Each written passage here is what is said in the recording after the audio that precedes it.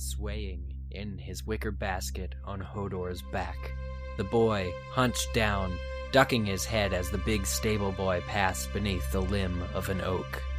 The snow was falling again, wet and heavy.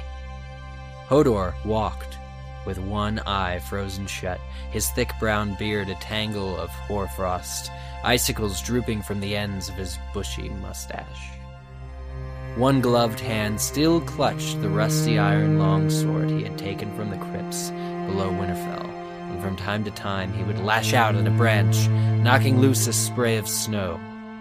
"Hold the door," he would mutter, his teeth chattering.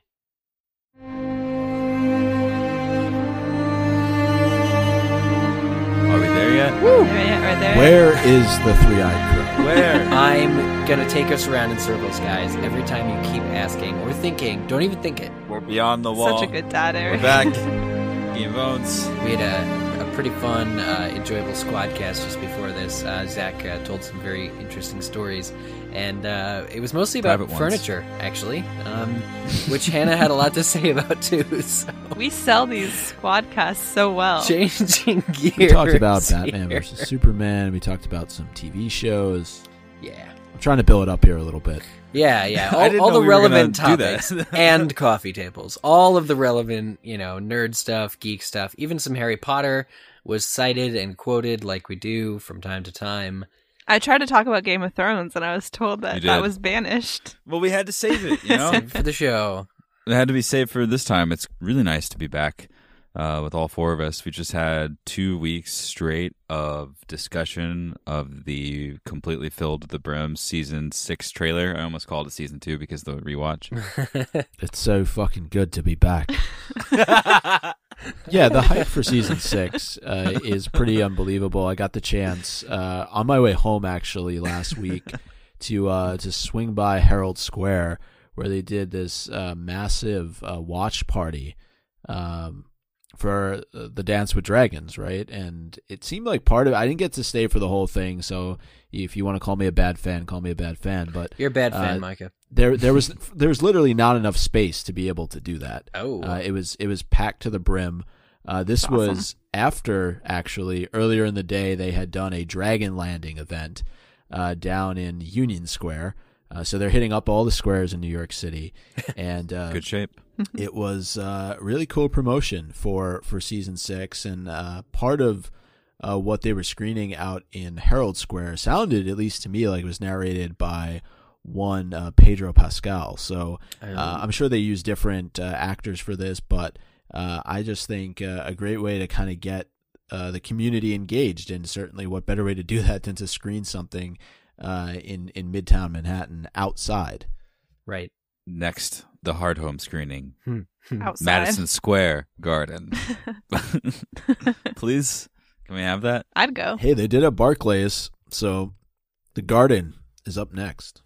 I know, and we have all this news that's been spattering out. I mean, honestly, there's been it's been characteristic for this time of the year, but characteristic in the past because the season is always starting very, very near to the date that we're sitting at right now.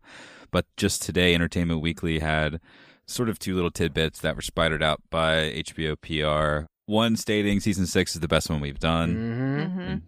Which, Straight from the horses' I don't know. mouths, David and Dan. The other, and this has just been hyped up all day. I saw it trending, whatever that means. There's an upcoming battle in season 6 that is the biggest battle that has ever crossed television screens. which given Big, the big, battles big, that big, we've big. already seen in Game of Thrones is kind of exciting. What are your favorite battles? Helm's Blackwater. Deep. But yeah, I would say Black. Just in general. Eric, this is a Game of Thrones Let them podcast. come. Did they? Is there any fighting in Minas Tirith? Is that a thing? Did they? Yeah, the Battle of the Pelennor. There you go. Okay, that one too. Yeah, the Red Dawn. That was yeah. Well, hopefully we'll see something along that scale. I'm not sure. That was now my mind's in a different place thanks to you. Well, they mentioned. thought it was. See how subtly So I Micah- shoved it onto the other plane of existence. Micah likes Blackwater a whole lot. I think it's probably because the opening ceremonies by Bronn, right? Of course, yeah. I think that's It's on like Bronchi Kong. I think that was one of the memes. Hannah? I would put Blackwater too, honestly. Yeah. I don't know how you guys aren't saying Hard Home. I mean, well, Hard Home is great, but that's obviously the connection. But everyone survived. What are you talking about? Yeah.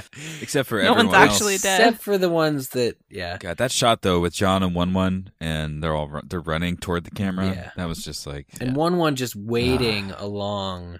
to the sea. Really unbelievable. But Miguel Sapochnik, who directed or set up the Hard Home sequence, is directing this episode that's going to contain the biggest battle yet. Yeah, that's awesome. This time with 100% more horses. Yeah, he's directing the 9th and 10th episodes. Oh, that's It's gonna cool. be good. I thought it was interesting how they said that they were kind of asking why nobody had seen battles like this on TV more often, and then as soon as they started doing it, they're like, "Oh, this is why, because it's very hard." They know why. TV's got a different Expensive, budget. too. Yeah. Yeah, What do you think about the comment that it's the best one we've done in relation to season 6? I feel like that's something that you believe have it. to say before every season, don't you? Well, But yes. I do believe it. I do believe it. I saw Maisie Williams. She tweeted out something very similar to this earlier today. But when David Benioff and Dan Weiss say this, and the actors say it,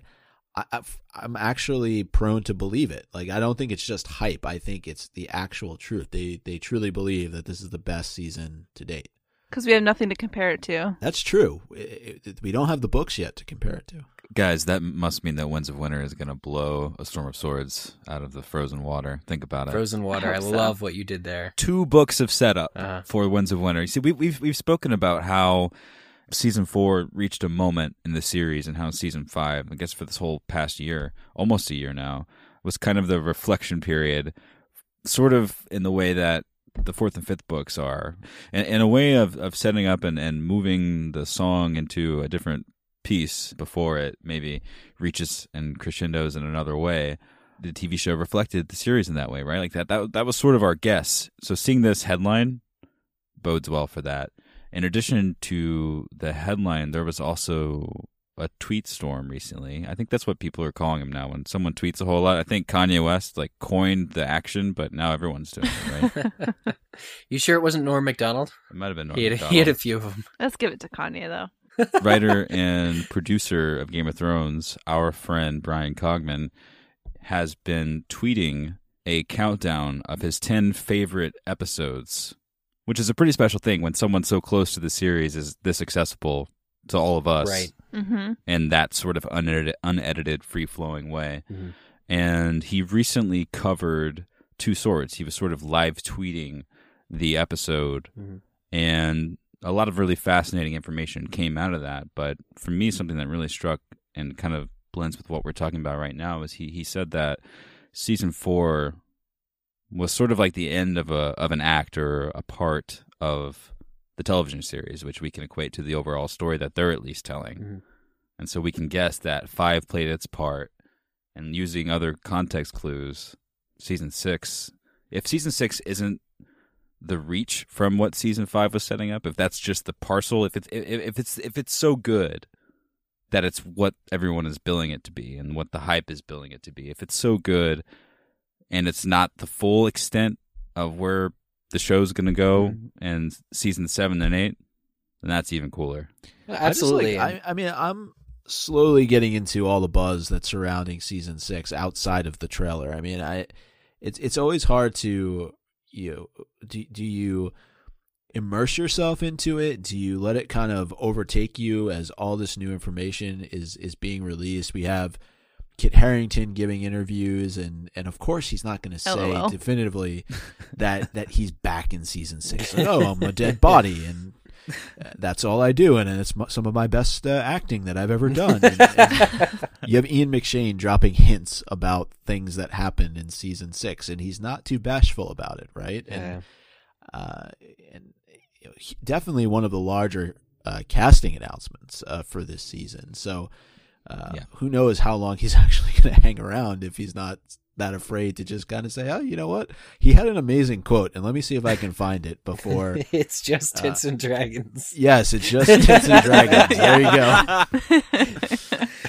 So I just think that's a great attitude to have when you're a part of something like this. Even they seem excited and they're proud of what they put together, and so yeah. And the fact that the hysteria hasn't ebbed, usually there's a part of the hype that surrounds things like this. I mean, all franchises I feel like have seen it, whether it was a film franchise or a TV franchise that extended in. Once we get to around seasons 5 and 6, at the very least, sometimes it's even sooner, a bit of that starts to chill out, but the numbers continue to increase, and hopefully everything else does. Right. And just a lot to look forward to. I think still we have at least, right, one more trailer, possibly more than that, I would hope. Yeah. And this is only season 6, like Zach was saying earlier. So, I don't know if that gets you excited or what. This is the 317th episode of our podcast as well. Or is it 18th? I think it's the 318th. Yeah.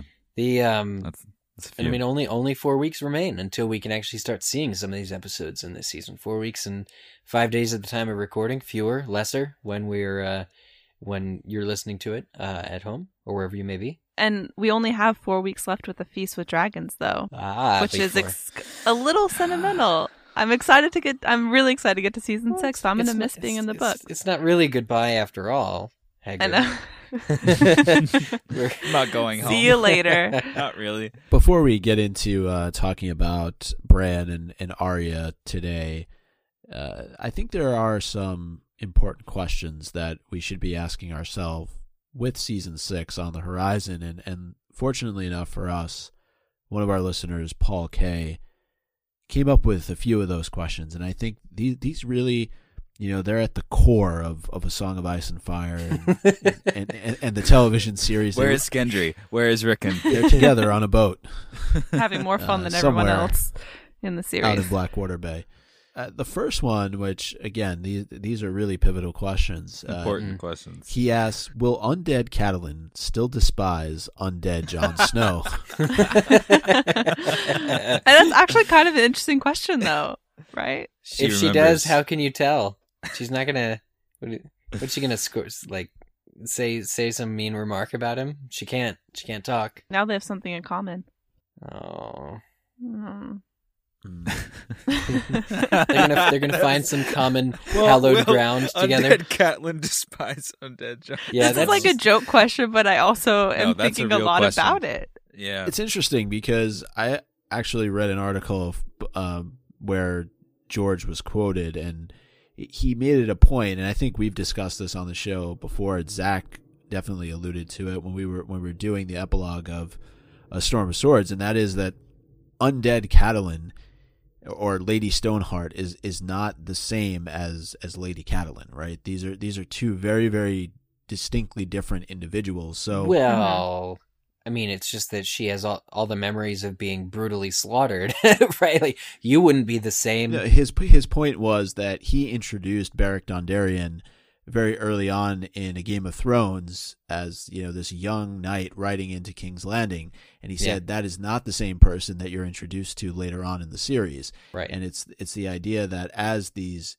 people are being brought back to life multiple times in the case of Beric Dondarrion, they are not who they were previously. They are losing parts of themselves. And so the goals, the relationships that Lady Catelyn may have had are not going to be the same as Lady Stoneheart. And so I think it's safe to say maybe she wouldn't despise Jon Snow. Maybe she would find a use for him in her ragtag group of friends, companions. Yeah. And with so much of her family gone, I wonder if that either will make her resent him even more or you're alive still. Yeah, you're still you got here. To come back to life. What the heck? Yeah, I talk can't about The Walking Dead from earlier. I mean, yeah, I can't see Lady Stoneheart being like a more loving version of Catelyn. I can't do it. More tolerable. That is funny. Can we read the next question and everybody has to answer the first thing that comes to their head without? Oh God. Yes. Okay, this is like the dueling club. We're gonna do this right now. Who would win a drinking game of wits, Princess Bride style, between Tyrion and Littlefinger? Tyrion. Really? Tyrion has more wits than Littlefinger. And honestly, I've seen Tyrion drunk more than Littlefinger, and he still carries his wits about. That's a fair this point. is- I this guess is in the a poison drinking game, cup, that's a fair though. point. Yeah. Oh, I don't know. I would have said Littlefinger first. I don't know which of them would have built up an aversion to poison. It'd be much more likely that Littlefinger would have an aversion to poison built up. Yeah, I wonder. Or Littlefinger would have someone to tell him which one was actually poisonous. Like someone on the side. I like, don't giving know. hints? Never mind. You know, this isn't a team game. Never He's got mind. one of the kettle blacks Yeah. just on the side. and Whispering he's in like, his "That ear. one, Psst, psst, That psst." one. But Tyrion pulls like tricks out of his pocket. One of my favorites personally is just his use of High Valyrian. He's like, yeah, I learned this when I was younger. I'm like, Tyrion, yeah, you're good. You're a good dude. You're a good guy. Yeah. I don't know. But this final question here, this is an interesting one. I know I'm already planning my cop-out answer for it, but he asks, if you had to pick a god in Game of Thrones to follow, which god would you pick? Or are they all the same? So I'm going to go with the many-faced god. Thank you very much. Good night. But what, guys, I'm curious, is there one of the 7 that you admire more? Or would you go sort of Stark style with the old gods? What do you guys think? I'm definitely going old gods. Yeah, I knew you would. I've seen it. I've seen the proof in the pudding. Yeah. I think. Well, you could also follow Rhaelor. He gives birth to shadow creatures Mm-hmm. And blades. and has That's true. crazy hot followers. It is a really Tough.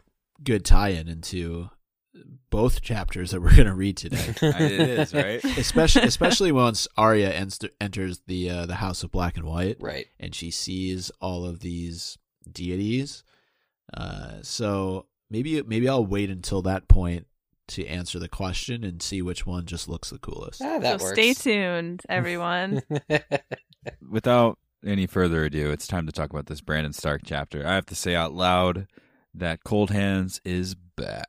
Yes. It's so hard to, in some ways, gauge the time passages. Like, so much has happened since we last saw Bran beneath the Black Gate, sort of heading off into unknown territory with Cold Hands, who he had never met, but Sam and Gilly had. And, you know, this is the first time in over a book, if you're reading in publication order, that you get anything at all from Bran, and it's exciting to see, obviously, that he's still alive, but he's on a quest, and his quest, you know, which has lots of tie-ins to the prologue of this book, we'll talk about them a little bit later, bring back a lot of the magic and mysticism that we crave, I think, as readers. This chapter is great. Yeah, I love that. I like the magic element of it specifically because there's a line in one of the first few paragraphs that says there was a stillness to this wood like nothing Bran had ever known before. And just that by itself makes you think that there is some mysticism, some magic that is here that we really have yet to learn about. And as you're going through this chapter, and there's a number of different examples that makes you realize that what's happening here, I don't know that necessarily you're at the point where it's more important than what's happening in the rest of the book, but it's just so different. And Yeah, different's a it's good word. nice to be able to go to a place that you feel like is a little bit different than the rest of the story that's taking place. And just thinking about who Bran's traveling with. We got Bran who can warg, and Cold Hands who's riding this massive elk with ravens on his shoulder, and we've got Jojen Reed who may or may not be a green seer, and Summer and Mira and Hodor. I mean, this is a squad just going Yeah, through this these is a cold squad of ice frozen and fire. woods. Yeah. Cool squad, yeah. I mean, well, they have a raven or crow escort, which is the coolest thing Yeah. to me. It's I want like, to read the quote from the book. yeah, Are we there yet? This is real. This is actually in the book, listeners. Mhm. All right. This is awesome. By day, only half a dozen ravens stayed with them, flitting from tree to tree, or riding on the antlers of the elk. what a sight. The rest of the murder flew ahead or lingered behind. But when the sun sank low, they would return, descending from the sky on night black wings until every branch of every tree was thick with them for yards around. That's wild. I love that this made it into the show. Even if we're not there yet in the show, I love that this came into play. This continuity of what this means, the forces at play here. It gave me real like good chills remembering what sort of things lie north of the wall here. I think it's safe to say that the majesty of what we're seeing in this chapter is something that they may want to save, like the nature of this, for the latter seasons of the show, right? Yeah. Oh, and the fact that Cold Hands is a character that exists completely in the book, and this chapter it contains a huge reveal of sorts regarding him. Yeah. We kind of wondered about him back in Storm of Swords when he was with Sam and Gilly, although that was sort of, in the background of the background. Now he's front and center. And he kind of, I don't know, comes clean a little bit, but you still have just a lot to think about after reading this, after seeing sort of kind of guessing what his motives are here.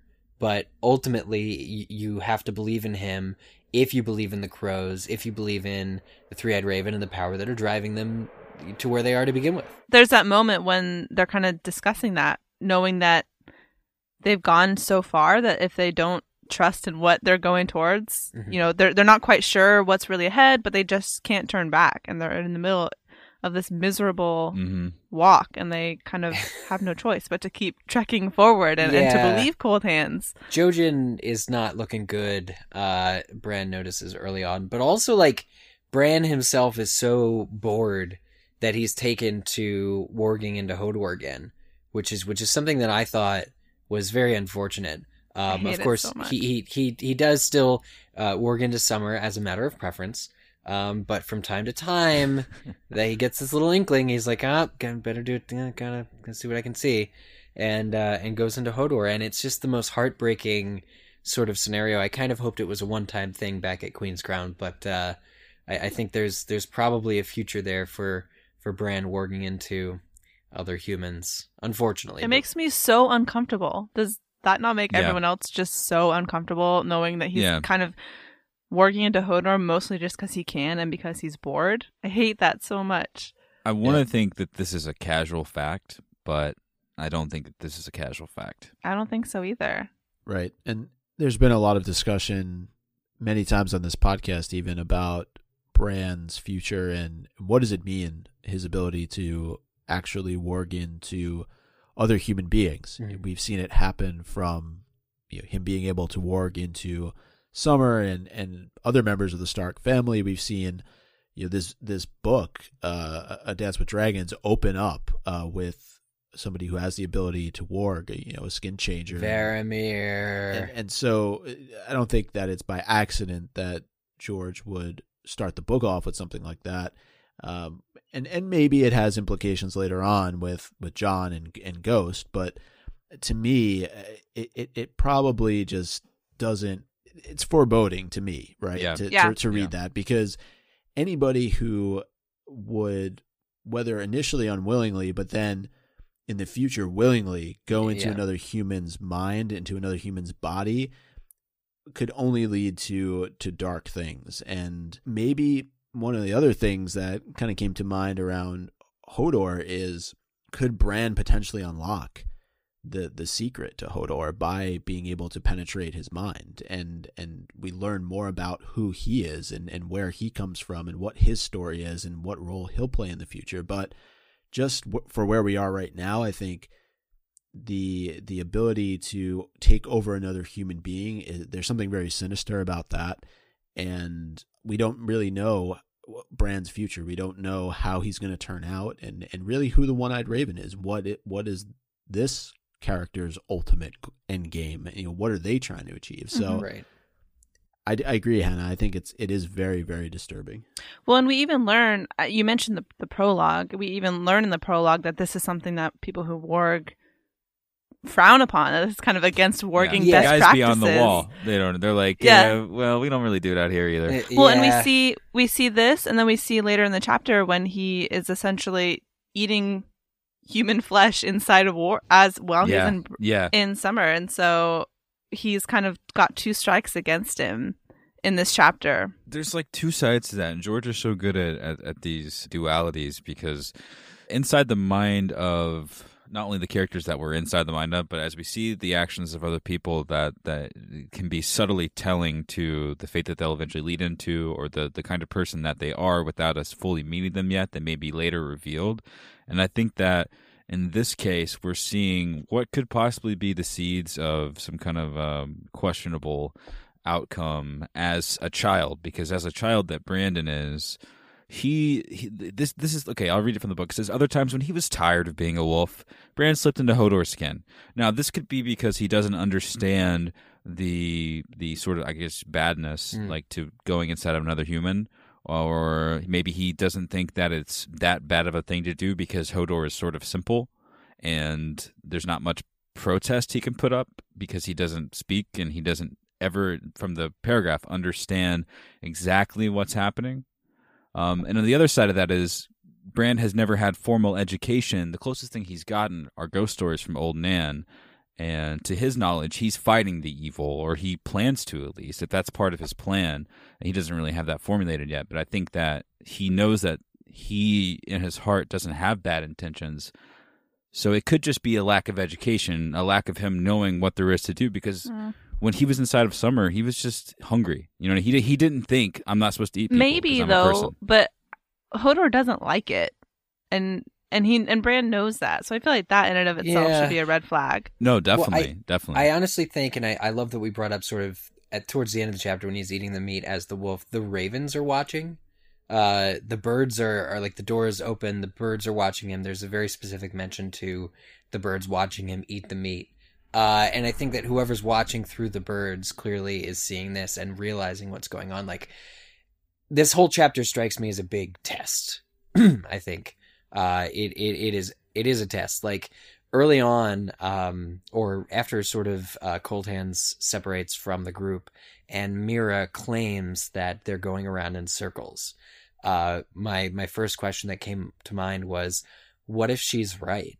And then what are the implications exactly of, if they are going around in circles, but Cold Hands is a good guy and is on their side and is supposedly taking them to the Three-Eyed Raven, what are they waiting for? Is it that they're being followed by these crows that they need to kill before they can get to the place of hiding? Or is it that there's some sort of test they have to pass? So when Bran was eating the human meat and the ravens were watching, I'm like, you know what? Maybe they're just sort of scoping him out. Like, what is Bran willing to do as a warg?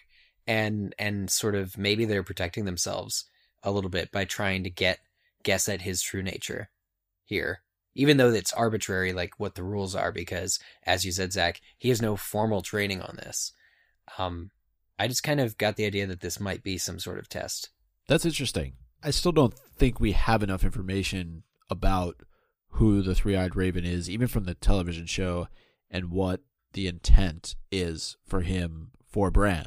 Generally, we feel like he's going on this meaningful quest to find the Three-Eyed Raven, but we don't really know. Bran could just be a means to an end. Oh, yeah, that's true. Yeah. We're just along for the ride right now, but to me, he is such a crucial component to how the story plays itself out, especially if he has the ability, because of who he is, to look into the past, look into the future. Right. He's the piece that ties everything together. So that could be both a good and a bad thing, and it may ultimately be up to him to choose which side he wants to align himself with, or how he maybe wields not. that power. Yeah, exactly.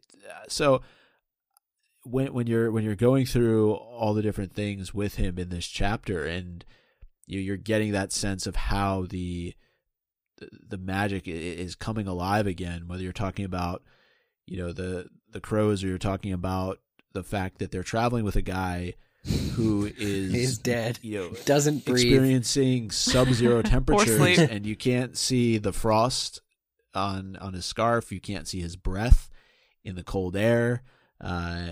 There's something up here, and we're trying to get to the bottom of it. And there's been so much speculation over the years about who this person is, and George recently finally completely, utterly destroyed the theory that it was Benjen Stark.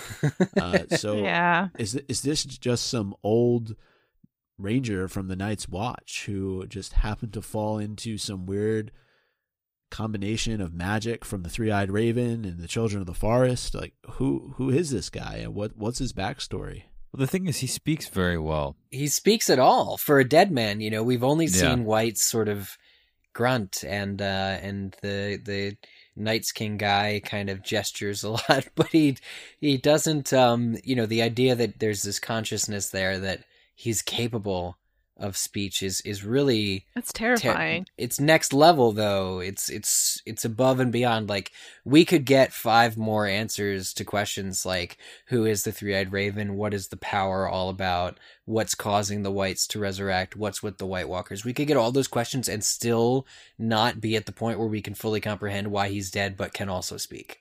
You know, it's like, it's so, these things that we thought were opposites are not. This guy is like a hybrid of good stuff and bad stuff, but he's being used or spoken through, or he has aligned himself with Bran and Bran's quest. He's been charged, it almost seems. Yeah. It's his monster. Like, what's Yeah. it's such a human what's thing, the though, to have duty. It's such a human emotion to have that kind of, to protect and shepherd, and it's so, as a character, Cold Hands is really fascinating, and it's amazing that so much of this chapter is kind of Bran and Mira going back and forth about whether or not they can trust him, but they really don't have a choice. Here's a snippet from when Cold Hands is about to head off and deal with the foes. It says, Mira Reed pushed back her hood. The wet snow that it had covered tumbled to the ground with a soft thump. How many men? Who are they? He says, foes. I'll deal with them. I'll come with you. You'll stay. The boy must be protected. There is a lake ahead, hard frozen. When you come on it, turn north and follow the shoreline. You'll come to a fishing village. Take refuge there until I can catch up with you. And what it leaves out is, just ride my magical elk. He knows exactly where to go. With ravens everywhere. With Yeah. ravens on his antlers. Pointing me the way. Put on my Just, coat and you know. jacket, the reindeer know the way. But the way he spoke, that was, it's not the kind of mutterings you'd expect, and that's not the kind of mutterings we expected from him when our first introduction with him was simply just brother, Yeah. it's different. Can you imagine having a fully functional mind and still being trapped in this, Dead body. yeah, a quote unquote body? What? I feel like Stannis could use about 100 of them. Yeah. It'd be very useful. Do you guys think he's like a regular corpse who's just being warged into? I'm not sure. Yeah, it's kind of weird. He has a really funny retort at the end of the chapter. I'll have to find it. But they were basically like, "Hey, what's the deal with how come you never eat and we don't really? Where'd you get this sow and stuff?" He's like, "What's up with your hands? How come they're never cold?" And it says the ranger studied his hands as if he'd never noticed them before. Like, ooh, what? This is what he says, okay, to these people. Once the heart has ceased to beat, a man's blood runs down into his extremities, where it thickens and congeals. His voice rattled in his throat. As thin and gaunt as he was, his hands and feet swell up and turn as black as pudding. The rest of him becomes as white as milk. That's what he says in response to basically, "Are you alive? Why are your hands black?" Yeah. And he says, "Oh, once the heart stops." And this terrifies them. It's everything that Bran heard from Old Nan's stories come to life. He's thinking back to, wait a minute, even though no bad things can pass through the wall, as long as the men of the Night's Watch are pure and the wall still stands, he's like, wait a minute, we aren't south of the wall, we're north of the wall. And also, Cold Hands didn't cross, we crossed the wall to get to him. So he's like, this guy could be this undead, evil entity leading us into any number of traps right now. You just got to call it. You got to trust him or not, but you got to make a decision. And they were already, as Jojen says, too far to turn back. Jojen knows that his declining health is, they won't survive a return trip. Speaking of Old Nan, kind of going through the rewatch of the show is reminding me there's a scene when she's telling him about what's beyond North of the Wall, and he talks about how these are his favorite stories and how he loves hearing about all of these monsters. Now he's literally living in it, and I think that's interesting. When the long night comes. She's played an interesting role in both these chapters, and so I think I don't have anything smart to say about that other Other than it's true. She has. Other than she's- she's Old there. Man Fan Club. Yeah. I was thinking about that because I mean, she is all Bran has as far as a map of what to expect, right? And some tall tales that she told. Well, some tales that she told, all of which were tall. Some of them, obviously have some reality behind them, and others she may have just been trying to scare. I haven't made up my mind really if Nan is a good character or just this No, I'm Team Nan. woman definitely. who just absolutely wanted to scare the shit out of these kids. But when you're growing up in Winterfell, like, you're that close to the wall. You're closer to the wall than all the other Seven Kingdoms. You might as well, like, have a little bit of preparedness, even if it's under the guise of bedtime stories. The fact that there was this woman there to shape and to essentially equip the Stark children with essential knowledge about what lies beyond, which she couldn't possibly have known that they would in fact be facing, is great. It's such a great literary device. Like, Yeah. for George to get this across, for our character to know something that essentially is unknown for thousands of years. The fact that Bran is able to quickly recall these sorts of things that help influence his decisions is really superb. And Old Nan is that gift that keeps on giving. Every time there's any of the younger Stark children chapter where they can't quite grasp something, it goes back to a story of Old Nan. Well, it's a shame she never taught Bran about warging. I know, right? Or Mira about eating humans' flesh. See, they all failed the test, all right? If it was a test, because they all enjoyed that delicious pig that Cold Hands found. Ew, yeah, that's in the definitely middle of not the a pig. darkness. Like, come on. Oh, I we're gonna didn't go even there. fathom that. Right? Is it just me? Guys, Where Are they've you been seriously walking through the... saying? Oh yeah, He you're. didn't find a sow. There Yeah, wasn't- they there wasn't haven't just seen all an of a sudden animal a or a pig. human or anything for Look, millions a of pig! years. There wasn't just all of a sudden a pig. Let's get it! No, You guys absolutely suck. not. You're ruining the book for me. This is The terrible. closest animal to Yeah. the human anatomy is a pig, so, it worked. It Oh. was a good excuse, Cold Hands. He must have been a butcher in his past life. You know what I can't stop thinking about this whole chapter? What? The ravens on the antlers of the magical moose. You know that moment in Pirates of the Caribbean when Barbossa's like tells Elizabeth that she needs to start believing ghost stories because she's in one? Oh. That's all I can hear over and over and over again in my head. a pirate to have the pirate code. Yeah. I used to be able to do a really good Barbossa. I can't anymore. What happened? I don't know. Arr. There are more guidelines than rules. Miss Turner. Yeah, you got it. Not to get us off track. But Well done, well done. Where be Jack Sparrow, you scurvy scum? Pirates of the Caribbean was my first love, but let's talk about that later. I have the feeling that came out 4 years after Harry Potter, so I'm calling you on your shit. No, okay, well, this is a whole different story. Yeah, we'll We'll save, save that for a squad of Ice and Okay. Fire. One thing that I think that this chapter did really well was it was as much about Bran being Summer as Bran being Bran, Right. Yeah.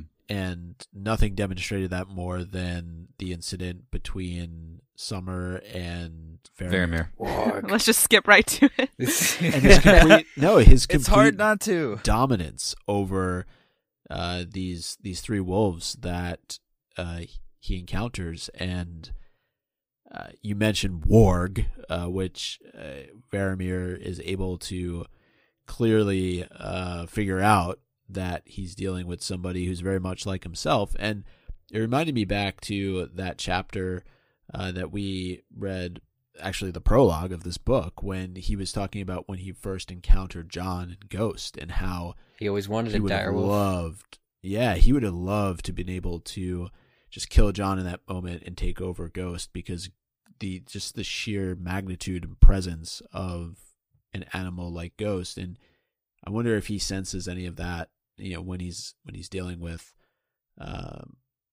Bran and Summer. Does he seemingly feel like he's already defeated? Because I can't imagine that your normal everyday garden wolf is able to stares down a direwolf and thinks, yeah, I got this, guys, don't worry. Yeah. I The can do impression it. I got was that he was prepared to kick whatever wolf's ass that came up out of nowhere until he realized it was a direwolf. And then they locked eyes, and then the book in italics, it doesn't have like a source. It doesn't come from either wolf. It just says "war" Yeah. with an exclamation point. That was so exciting. There's that I think awareness. so. It was going to be a showdown. Like both of them I don't know. And it was a great fight scene. It was a great. I was going to say hand-to-hand combat. It's paw and paw, paw-to-paw combat.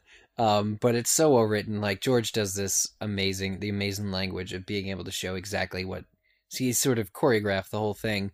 But I do question how much of Varamir is left in this wolf, if he's capable of anything other than the awareness that we see between Bran and him, or Bran and he. Like he clearly is a little bit more fearless, less fearful, as you pointed out, Micah. But I'm wondering, because I think going back to the prologue of the 5th book, where these men are said to essentially lose themselves over time, gradually or however over time in the minds of these other creatures. So I'm wondering if this wolf, who is also a warg, has the capability of thinking like, oh, I want to leap into you, like I want to take your body, like, oh, a bigger wolf, great, I'm gonna become you now.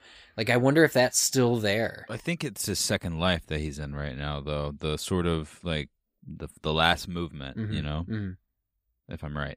Yeah. I think that he's slowly fading. Varamir is becoming less and less, especially because he's in the older of the wolves, right? He's in One Eye. Yeah.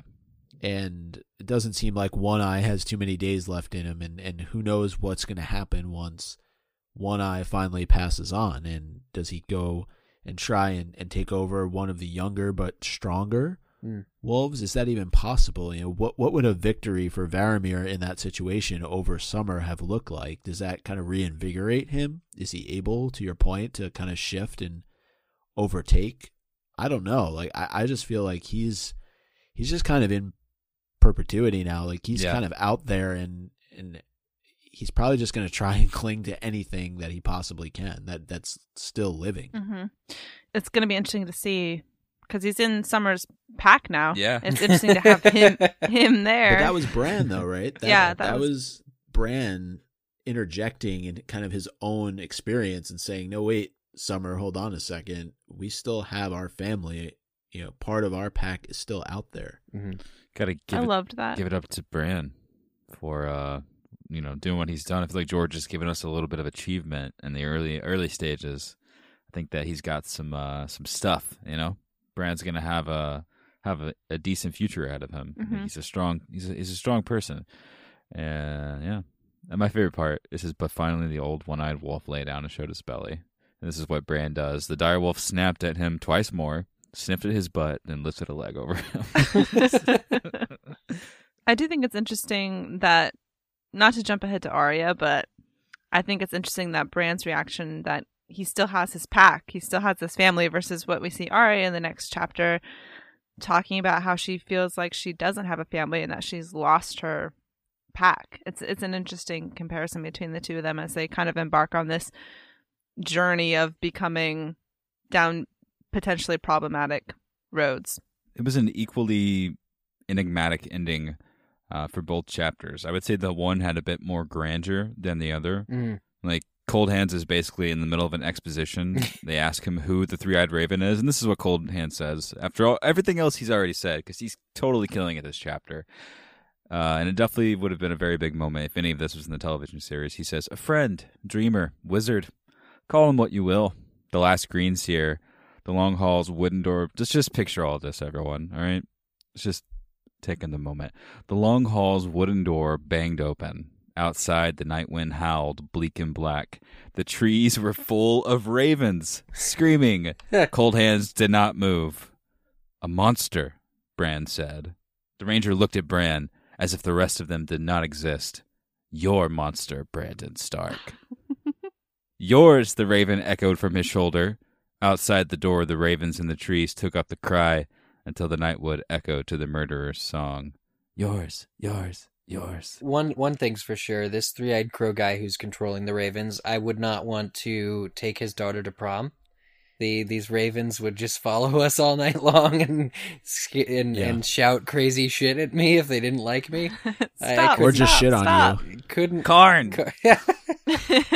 Chase. I like how he looks at Bran, and the ravens do too. They're like, "All right, we gotta look at this guy." They look at Bran. As if the rest of them did not exist. The door bangs open. Yeah. Just wind. wind howling. Along the lines of what you were saying, Zach, though, that these chapters both kind of end in very much similar ways in that you have these people that are looking back at Bran. In the case of Cold Hands, maybe it's the three-eyed raven through Cold Hands and through the ravens. And then you have the kindly man at the end of the Arya chapter, right? They can just see right through who they're pretending to be or just see through that surface level and kind of get inside their mind. And I just think that despite the fact that normally when we go through and we do these readings, like we're reading them 2 chapters consecutively, but the fact that these 2 chapters are in completely different books, and yet there's so many parallels given that these 2 characters are from the same family, I just thought was kind of a really neat tie together. Yeah, I think that it's a really truly beautiful thing that these 2 siblings are separated so far in the text, and they're both sort of beginning. We put a conversation. This is part of our talks this week on our Patreon feed with our bannermen.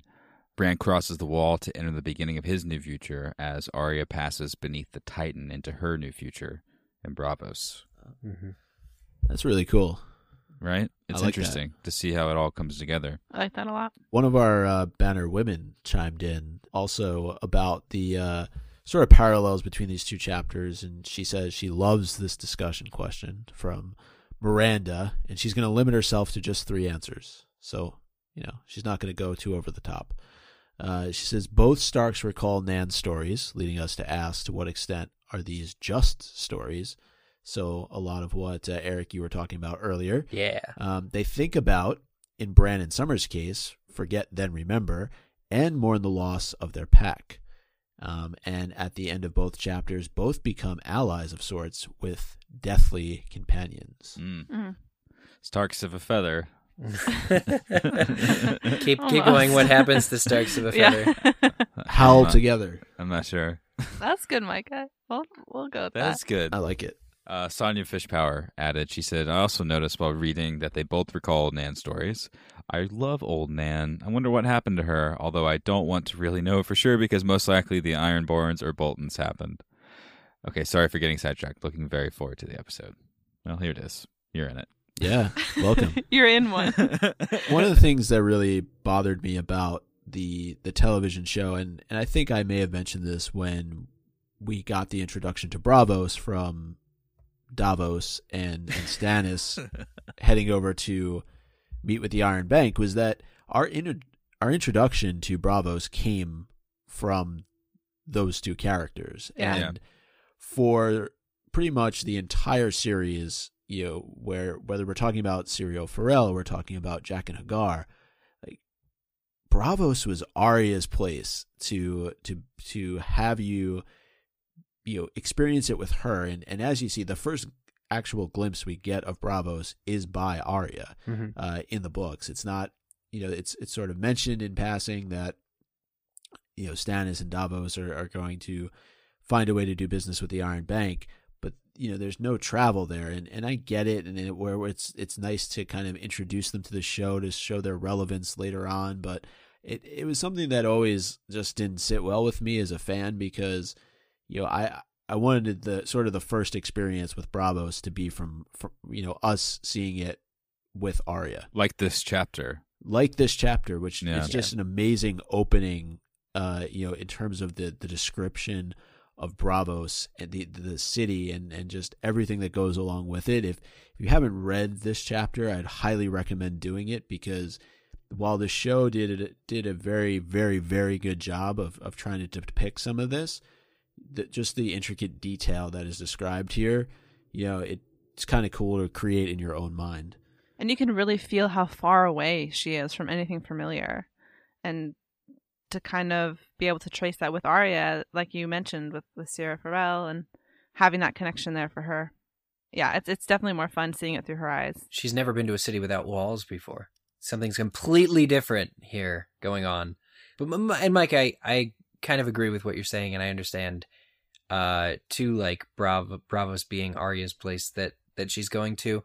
I like that it was in the show only because I'm one of those viewers who's like would be really confused how Stannis could get up to the wall. Otherwise, when we last saw him, like in squalor without an army. So I thought it was important that they showed it in the show, but you're right. Like, man, in this book, like the paragraphs and paragraphs devoted to pale faces peeking out of the murder holes of like the back of the legs, and like everything from the loud sound that is emitted to Old Nan's stories of the Titan itself wading out and destroying ships, to basically the captain's son, his enthusiasm for the city and all the things that he tells Arya as they're kind of coming into the bay.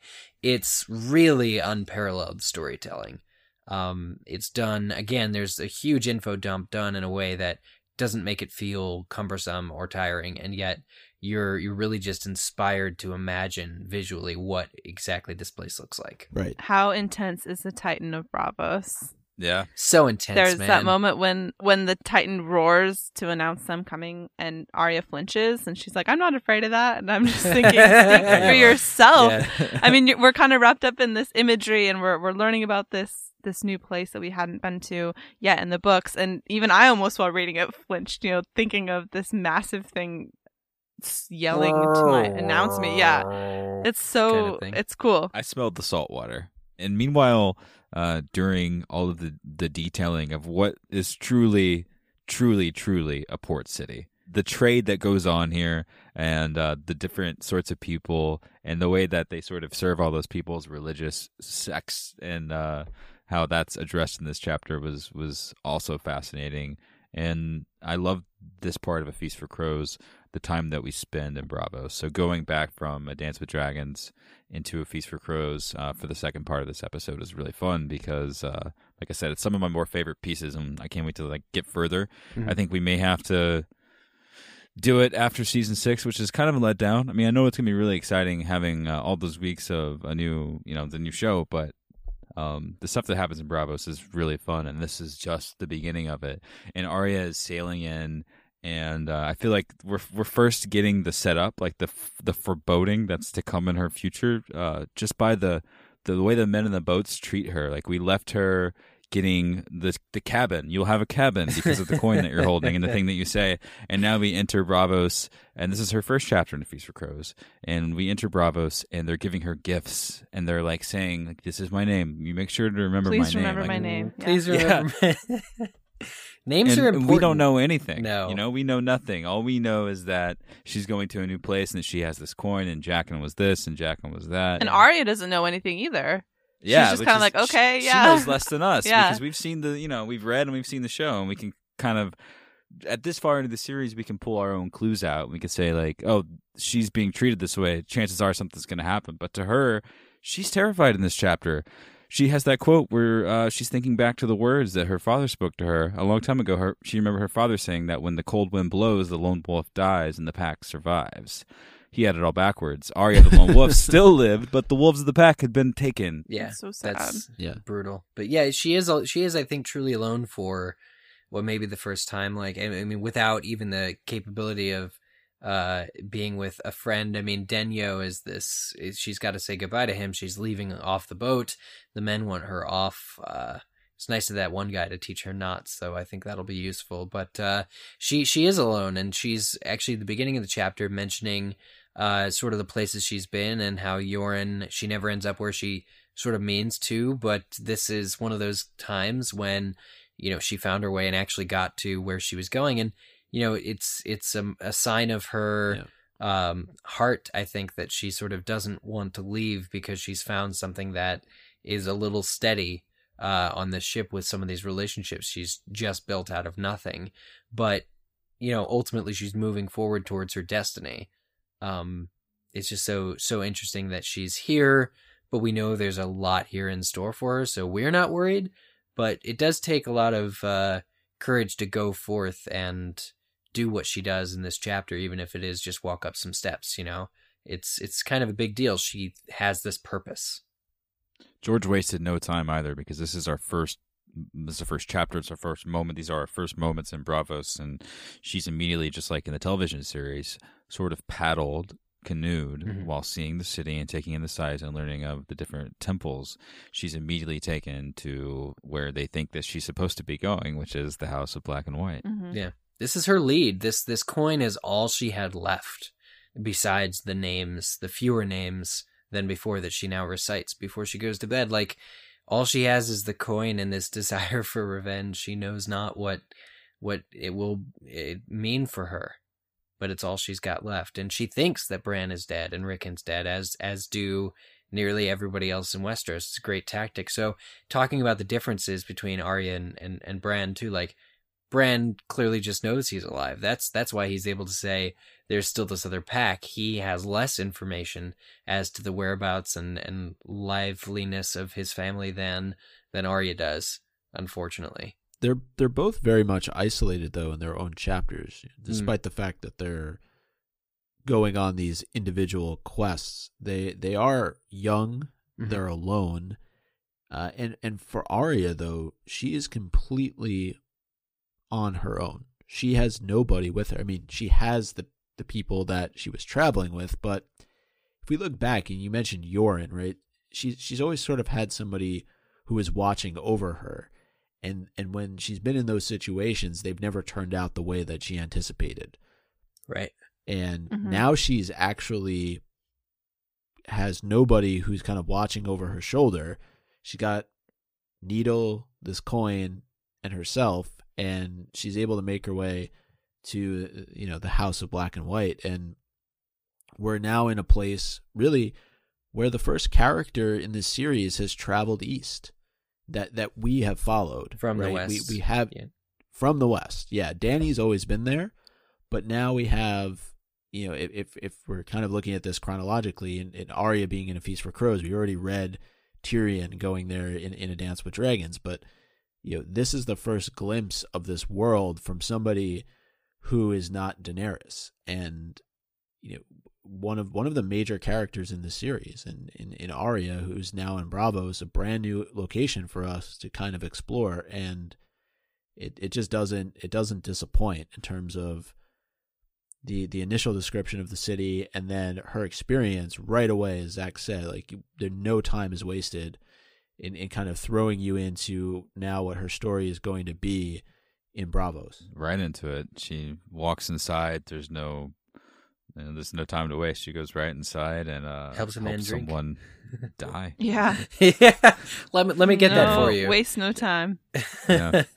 It's so interesting to think, like, because we're talking about Bran, but Bran's got his whole pack, right? He's got his whole posse. He's got Hodor, he's got Cold Hands, the Elk, Jojen, Mira, and all of these ravens escorting him to where he needs to go. Arya's got nobody. I'm hung up on the ravens. I'm not going to stop mentioning them. But Arya is completely alone. But I wonder, because this fits completely with the line of thinking that these men inside the House of Black and White purport to believe in, which is that you have to kind of really lower yourself into being completely alone and shedding not only your friends and associates but your own identity. And it's just so weird, because it's actually the perfect fit for Arya, who for the first time is alone, that these men are going to teach her and going to rely on her, basically having even less than her own name. It's just like, it's already a trend that she's going in, losing all the things that she's lost. It's almost prophetic. It's almost fate. Yeah. It was kind of a poignant moment when he asked her, tell me your name, child. And she lists off all the different names that she's ever been known by. And they're like, no, tell me your real name. Tell me your real name. And it's, like I said, a poignant moment to go through everything that where she's been and who she's been, before finally, I feel like, being able to take control of her own destiny a little bit by finally being in a place where she was actually trying to get to. Before she kind of sheds herself, we get to be reminded of where she's been, and I really liked that moment. Yeah, totally agree. I thought it's very revealing of the types of people that she's dealing with as well. I don't know if they're somehow capable of magic and the ability to read minds, or they're just very good judges of character and can tell when people are lying. Yeah, what is this power? The power to cut through bullshit. I want that. I played the Game of Faces a few times. Well, especially as someone who's Arya, who's lied about who she is for so long, I'm sure she's pretty good at it. Yeah, it was almost strange to hear her say, "I am Arya of House Stark." Yeah. Yeah. You kind of forget, and like Squab, Weasel, Airy, Salty. It was kind of a little cathartic to finally get there and to hear her say it out loud and to be there with her and to not be afraid for her life, sort of. It's like the first time she's introduced herself that way. In a while. And despite how far away she is, the initial walk up those stairs coming to the twin doors at the House of Black and White, just the description was a reminder of Winterfell. Absolutely. When it said the left-hand door was made of weirwood pale as bone, the right of gleaming ebony. In their center was a carved moon face, ebony on the weirwood side, weirwood on the ebony. The look of it reminded her somehow of the heart tree in the God's Wood at Winterfell. The doors are watching me, she thought. This is it's such a tie-in to her identity here, her true identity. The basically what is the right answer to the guy when he asks her who she is. And something that I love that we see repeated all the time is that the Starks are still Starks, regardless of anything, regardless of where they are in the world, what journey they're on. They're still part of the Stark family, and they've got such a strong, regardless of who they have to be, they have such a strong familial bond, identity about themselves. And I like that we get these constant reminders, like you pointed out, Micah. Zach, earlier, Zach, you mentioned the Bat MasterCard from Batman and Robin. Now I'm just thinking about the Stark MasterCard. Yeah, that she hands, but she's trying to get in. I love it. Is a symbol of how young she is. She's pushing on these doors. Let me in, you stupid. She says. I crossed the narrow sea. She made a fist and pounded. Jaqen told me to come. I have the iron coin. This is the best part. She pulled it from her pouch and held it up. See? Valor Morghulis. The doors made no reply except to open. That's a big exception Such a there, cool George. Arya moment. Yeah. Yeah. Well, she Arya the would right password. She would roll up to a random place that she's never been. She has no idea what's inside. She's billions of miles away and just start yelling out the front door and causing issue. Like, what did these doors ever do to you, girl? I mean, she has this feeling that she's being watched, which I think is what really unnerves her. Not that she's frightened, but that she kind of resents it. She's like, why am I being kept out? This is not nearly as bad as it was in the show where the door opens, but then he locks her out for a real long time. She eventually gets it within a matter of moments, but this idea that she's being tested, but it's not on even footing. Like she's been invited to come here. And I think that's probably a fair assessment of what Jaqen meant to do or meant to have done by giving her the coin to begin with, is that, this is a path that he knew that she would choose for herself, wherever he may be now. The description upon her entry, I know earlier on in the episode we talked about the gods that are mentioned. Yes, you have to pick one. You have to make Paul K a very happy listener. Let me read this briefly. Sure. Just so I make sure that I am able to select properly from this list. Slowly, her eyes adjusted. The temple seemed much larger within than it had without. The Septs of Westeros were seven-sided, with 7 altars for the 7 gods, but here there were more gods than 7. Statues of them stood along the walls, massive and threatening. Around their feet red candles flickered as dim as distant stars. The nearest was a marble woman 12 feet tall. Real tears were trickling from her eyes to fill the bowl she cradled in her arms. Beyond her was a man with a lion's head seated on a throne carved of ebony. On the other side of the doors, a huge horse of bronze and iron reared up on 2 great legs. Farther on, she can make out a great stone face, a pale infant with a sword, a shaggy black goat the size of an oryx, a hooded man leaning on a staff. The rest were only looming shapes to her, half seen through the gloom. Between the gods were hidden alcoves thick with shadows, with here and there a candle burning. Well, damn, I gotta go with the shaggy black goat. Yeah, I'm going with the goat as well. I don't know, the baby with the sword. Gee, what a surprise there. Micah goes with the goat. I just, when you read a paragraph like this, you wonder what it all means, because clearly there are going to be things that we can come back to here that are going to resonate more later on in the series once we gain some more information, I think. I just think it's neat how, despite the fact that there are all of these gods that are worshipped, not just within Westeros, but obviously here in Essos as well, and that they all kind of have a home here within the House of Black and White, but yet we know that, you know, it's what they're trying to at least say in my mind is that the only God there is the many-faced God, right? The ultimate God wears all of these different faces, and one religion isn't right versus another. And maybe I'm just thinking a little bit too much here, but no, that's exactly what I got from it. Yeah. Mm-hmm. I agree. I'm going with the pale infant with the sword, by the way. And the show got it right. Seems very dim. Yeah, I think the show did a great job. I think when she first walks in and you can kind of see all the different statues that are laid around. Some that we're familiar with, some we're not familiar with, but there's just so many random ones here. You wonder, like, who prays to these gods? You know, what parts of the world that we have yet to explore, or even that we have explored, but maybe don't have as much information about yet. What do they represent? I liked your point. When are we going to find out?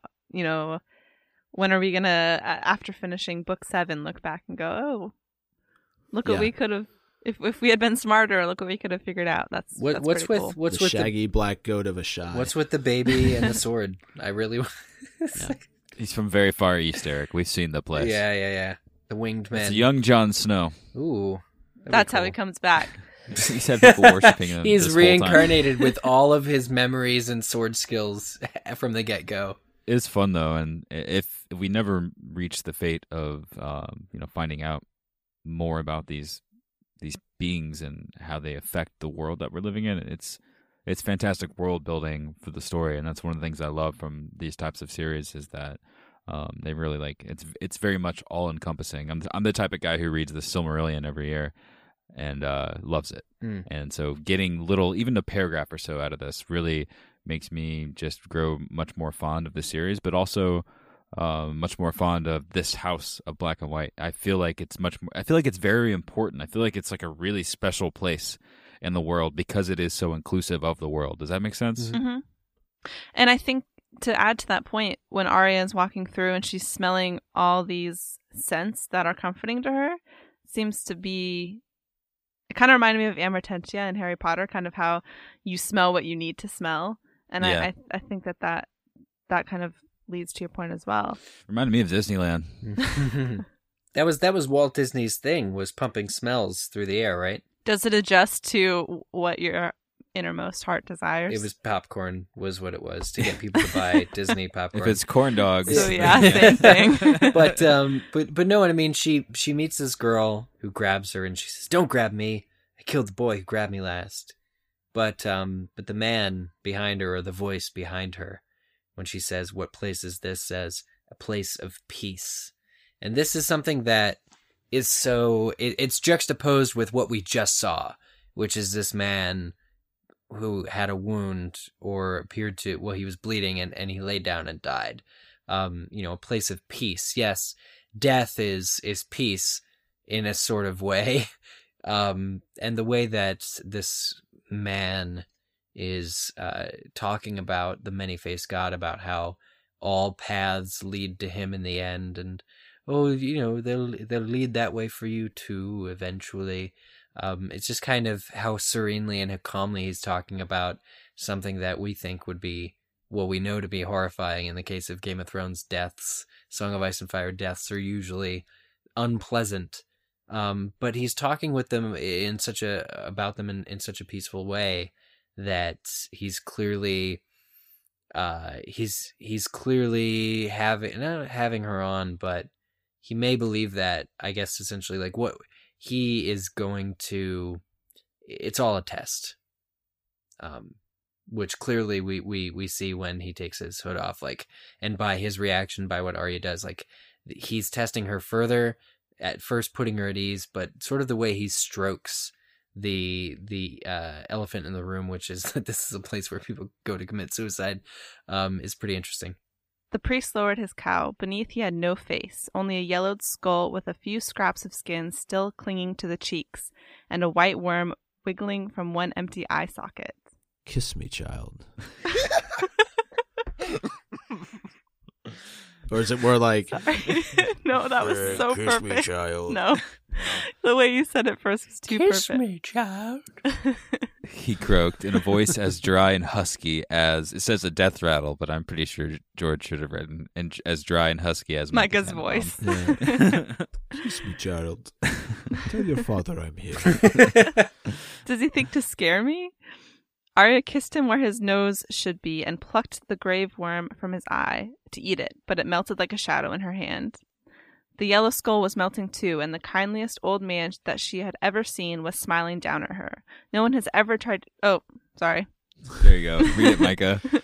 No one has ever tried to eat my worm before. No one has ever tried to eat my worm before. He said. Are you hungry, child? Yes, she thought, but not for food. Boom. Ooh. We should just make audiobooks, guys. I think- What's up? I think with so, too. podcast? Half of them will just be us laughing. I don't That's know. okay too. It's just too much editing to take the laughing out. Leave the laughter. It's good for the heart, good for the soul. What in the world is happening to the Right? Stark children? I know! What is happening in this book? Yeah. Bran loves like warging into summer, eating flesh, and now Arya is hungry, but Give me for that basically the same thing. Yeah. Not for food. That is so intense. I feel like this was just an out of body experience. This part of the book, once it hit, I had to go back and read it like 6 or 7 times. And please write in, please, if you did the same thing, because I felt like maybe I was like, where did this come from? He takes his hood and there's a skull and skin and a worm, and she tries to eat it. Eats it. Yeah. She doesn't even flinch. She just grabs Yeah. it. Yeah, That's really The grabbing old the man was bull probably like by the horn. by the worm. it's a skull going, "Kiss me, child," like Micah said. Yeah. Yeah. She doesn't have time for this bullshit. Like, she's thrown it all on the line for this place. And I think that she knows that the sort of place that has the capability to do something like that, like a talking skull, a man who she doesn't realize changes faces, but she's seen that sort of thing before. This guy who has no face now, like logic follows, she should just try and fuck shit up. She should screw with him. She Yeah, does. Like, she's- that's what I love about Yeah. it. She's just like, I'm gonna take Yeah. this worm and I'm gonna try and eat it. And he's so freaked Yeah. out. It's not her. Yeah. He's so freaked out that the illusion drops immediately. He's like, oh, this Go, worm isn't Arya. even real. I don't even want to see you eat this worm. But it was clearly like she didn't just pass the test, she aced it. It's like That's what's extra up. credit for originality on her Extra part. credit for eating the worm. For trying to Yeah. eat the worm. Like, she is the biggest go-getter in the world right now. And I think it comes out of a place of desperation and out of a thirst.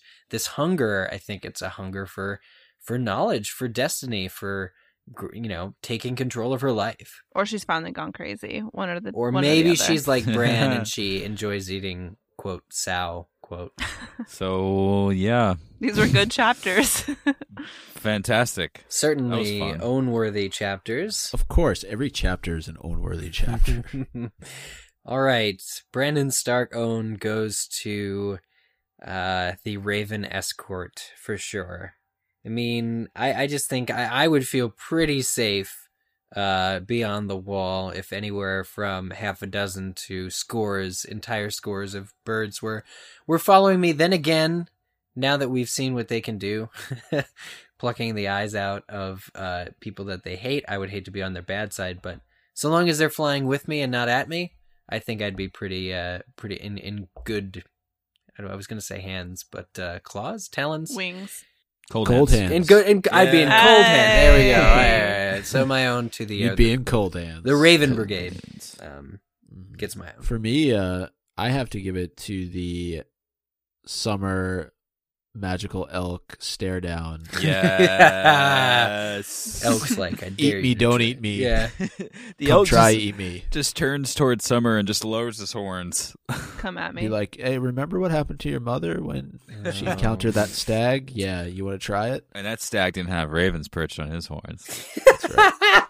I just see little ravens like scratching it, like staying on the Big ones. not taking flight, just staying and like scraping and scratching.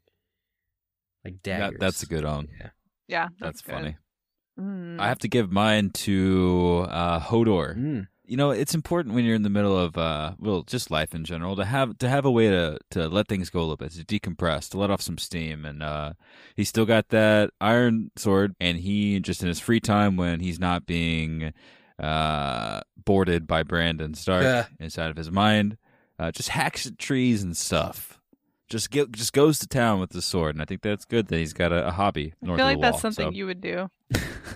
I'm gonna give my own to Jojen for when Mira's trying to get him to read this weird, gross acorn paste, and she says, "Jojen, you have to eat."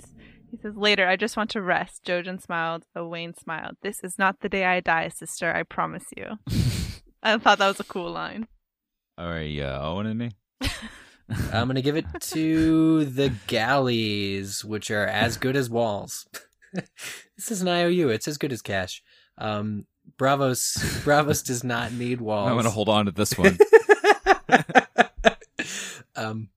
Yeah, the Bravos does not need walls because they've got such an impressive navy.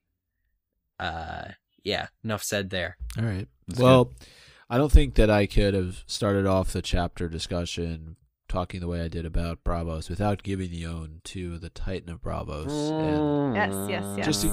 just to give an idea, one of the passages says, Arya could see the arrow slits in the great bronze breastplate and the stains and speckles on the Titan's arms and shoulders where the seabirds nested. Her neck craned upward.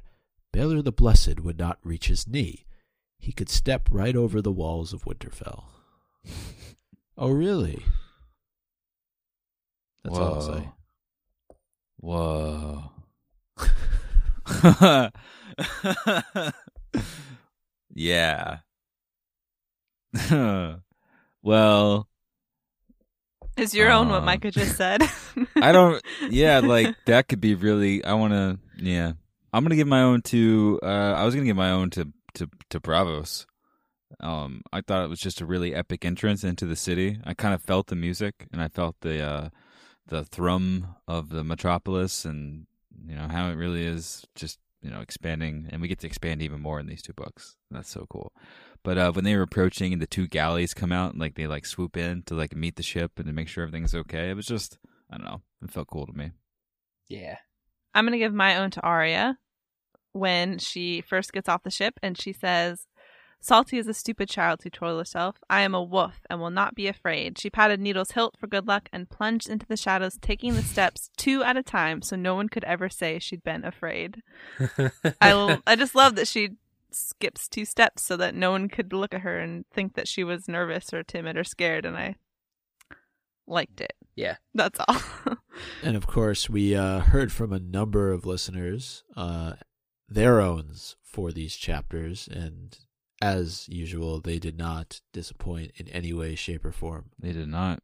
This is an own from Twitter. Going to jump right into it because I feel like the content of these chapters / the content of your scrawlings say everything that need to be said. Yes. From Jerry on Twitter. Own for Arya's chapter goes to the kindly man who sees through Arya's identity BS. She, however, owns him back by eating the worm. She does. And for Bran's chapter, it goes to Summer, or ultimately to Bran, for owning One Eye, a.k.a. Varamir. Next on Twitter, we have Jodha 8, who says, "Bran chapter goes to Summer for showing Varamir who's the boss. Bran king of the north by north of the wall." And then Arya to George R. R. Martin for confusing us on Dany origin story. They have no trees, she realized. Where's the lemon trees at? Mm-hmm. Good point. I didn't notice that. You need lemon trees. You gotta have a lemon tree. Lemon tree and a red door. very And a red door. pretty. And a red door. Sonia Fishbauer tweets in, like Jack Bauer, but fishier. Owns Arya owned to the city of Bravos for their Titan, the canals, and the Warren, a temple for forgotten gods. Radical. That is radical. And Bran owned to Cold Hands and his cold stare, with Raven for a sidekick. Bonus owned to Old Nan for her creepy bedtime stories. Quick own from Brannis the Manus. That's a new spin. Own to Benjen Stark for still being alive. ... Okay, Brannis. Bran would know. Don't believe He would George. know. It's all right. You never know. I mean, He could still be. I mean, there's a chance, right? And Heathen King on Twitter owned to the fucking sweet Titan of Bravo statue. He could step over walls of Winterfell. Should we draw a parallel to Baelish? Bran 1 owned to Cold Hands for probably feeding Bran and crew with Night's Watch deserters from Crackers. Yeah. You're a monster, Brandon Stark. Micah, are you Heathen King on Twitter? Is that like your alter identity? It is, yeah. You caught me. 2 Parts Rye tweeted in to say that their own for Arya goes to Arya for trying to eat the corpse worm as if it came from the bottom of a cheap bottle of mezcal. Wait, what? Micah's had a little mezcal. Yeah. I wish. We heard from Julie Harris Green at Inky Pages. I love that handle on Twitter, who says, Arya, the kindly man, owns everyone. And Bran. Inconceivable. Yes, inconceivable. Bran, Summer owns everything. Quote, if I pee on it, it's mine. Hashtag wolf logic. Hashtag strike. Yeah. Hashtag I think it's strike. most logic. Have you done that before, Micah? Micah? Yeah. Peeing on things to claim them as your own. He goes, yeah. You haven't? What? I mean, Zach, I guess. Whenever you hear the kindly man, do you think of the mask salesman from Ocarina of Time and He Majora's gets Mask? so upset. So upset. I've thought about that, the Happy Mask guy, though, like, for all of this. I really have. Which is, it's funny that you brought that up. But like all these different phases, all the different things that we can do. And only a percentage of you will understand what we're talking about. George totally played Zelda. He did. I didn't. Daniela Harker maybe also did. Bran owned goes to Cold Hands for being so mysterious and badass. Wish they'd included him in the show. Me too. An honorary own goes to Hodor because Hodor. Daniela, I'm with you. Arya own goes to the Titan of Bravos and the throwback to another of Old Nan's tales. I wonder which of her stories will come true first. Ooh. Next, we have Jeff Lightfoot, who says, Own for Bran chapter goes to Old Nan. It seems like wherever we go somewhere new or meet a new group of people, all the background knowledge we have comes from her. When George finishes the last book, he needs to work on a Tale of Beetle the Bard type book for her. Yes, I love that. Side owned to Hodors, which are not quite as Hodory north of the wall. They are not. And then Jeff says, own to Arya at the very start of the chapter where she begins daydreaming on the front of the ship about possibly going home and then says, but that was stupid. She was almost like the old Sansa for a minute and then reverted straight back to the Arya we love. 2 steps at a time. That's right. 2 steps at a time. I have 2 here from Brienne of Tarth over on Twitter, actually. Arya own goes to Arya's impending identity crisis. Hashtag Nan, hashtag Airy, hashtag no one, hashtag cat of the canals. Okay. And Bran own, reluctantly given, I might add, own goes to Cold Hands for being probably one of the series' biggest mysteries. Hear ye, hear ye. Mm-hmm. I'll agree to that. Reese Palazzolo says, Bran own goes to Cold Hands for being such a badass undead mofo that he took on 5 deserters of the Night's Watch single-handedly. See, because ravens don't have hands. See what I did there?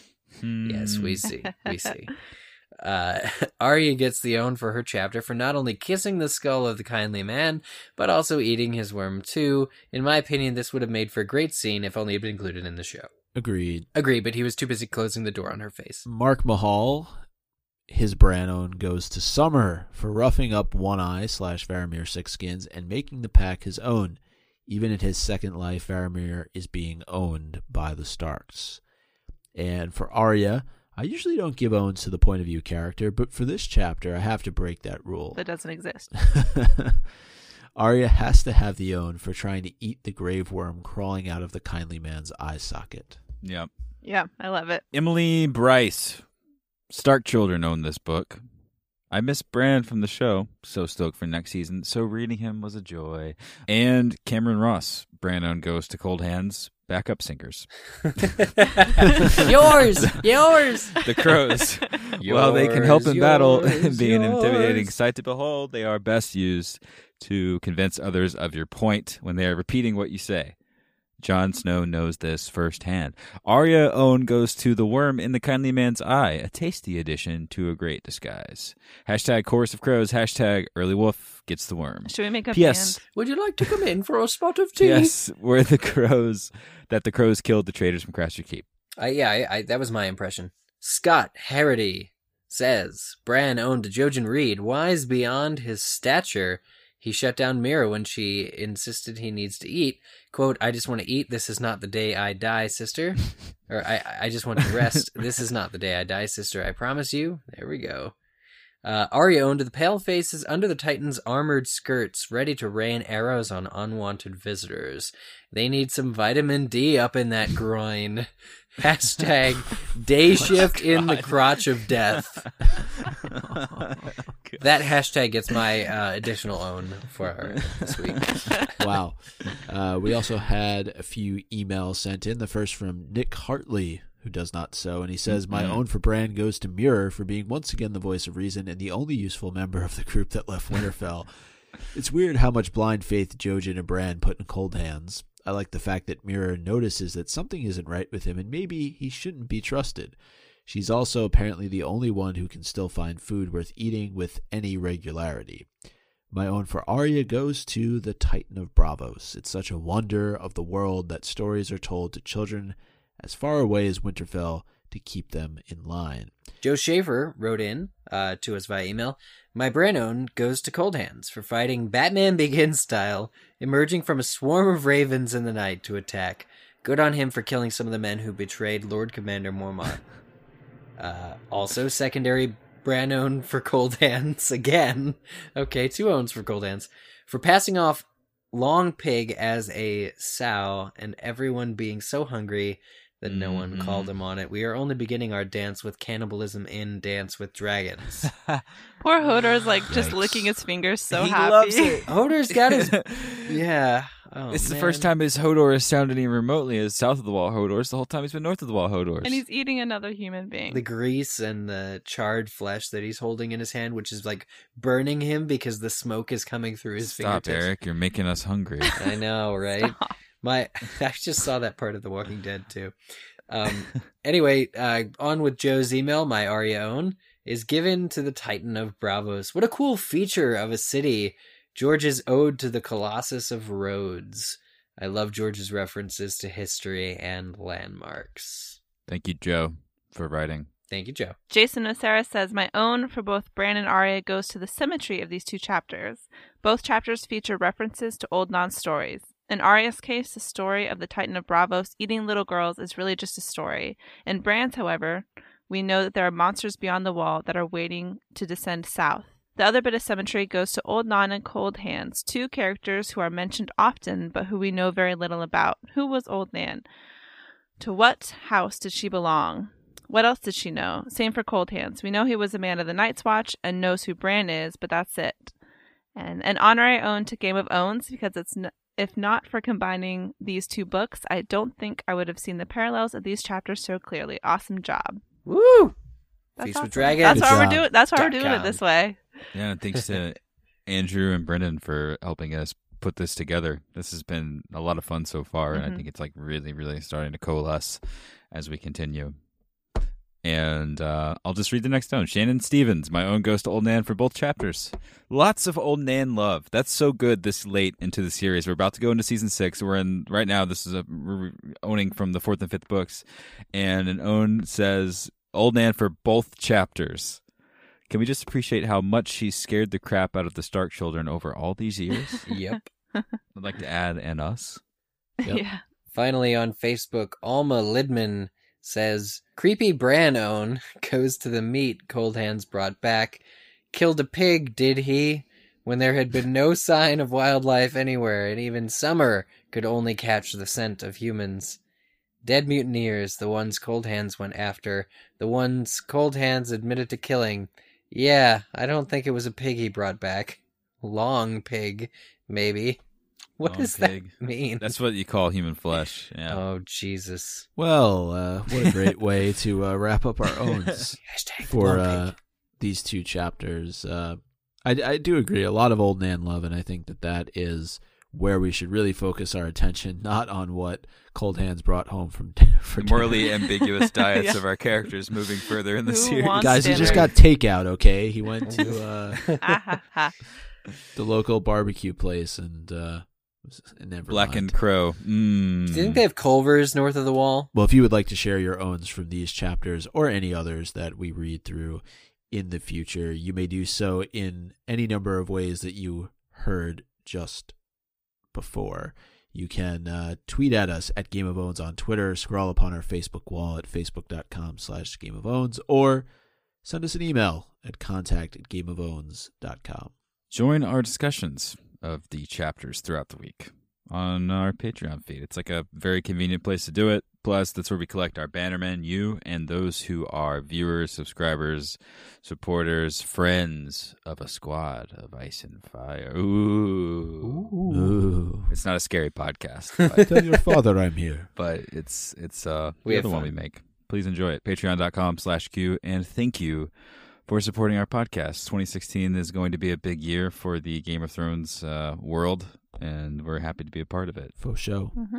You can also leave us your feedback by giving us a rate and review over on iTunes. It is the It is the month of March, so nothing Still less thinking than about 5 eating. stars You hungry? is acceptable. Yum. Yeah, I want some of that takeout that Cold Hands brought back. Yeah, if not that or the worm. Foes. Yeah, the worm. That works too. Yeah, I'll take Although that's High in deceiving because it protein. just fades away into thin air. Yeah. better than acorn paste. And we'll make sure we read a couple of those reviews on an upcoming episode before we get into the season. But especially, though, mentioning the season coming up, it is really important. Other potential listeners know that we exist, and the best way for that is for them to read a review on iTunes and say, hey, I'm going to give this a listen. So another way you can go about supporting the show is by leaving a review. And we thank you in advance for those. Yeah, it's a different world than it used to be. Now come around season time, there are a lot of Game of Thrones podcasts. Yeah. A lot Mhm. of Game of Thrones podcasts. Help other people find our squad. So next week, we will go back to visit with Tyrion, but also see Dany for the first time. Hey. How's she Yay. doing? I guess we're gonna find out. So let us savor these last couple chapters of A Dance with Dragons before season 6. flesh. What do you think the going rate for a pound of Night's Watch is? 3 space heaters. One bloody coin.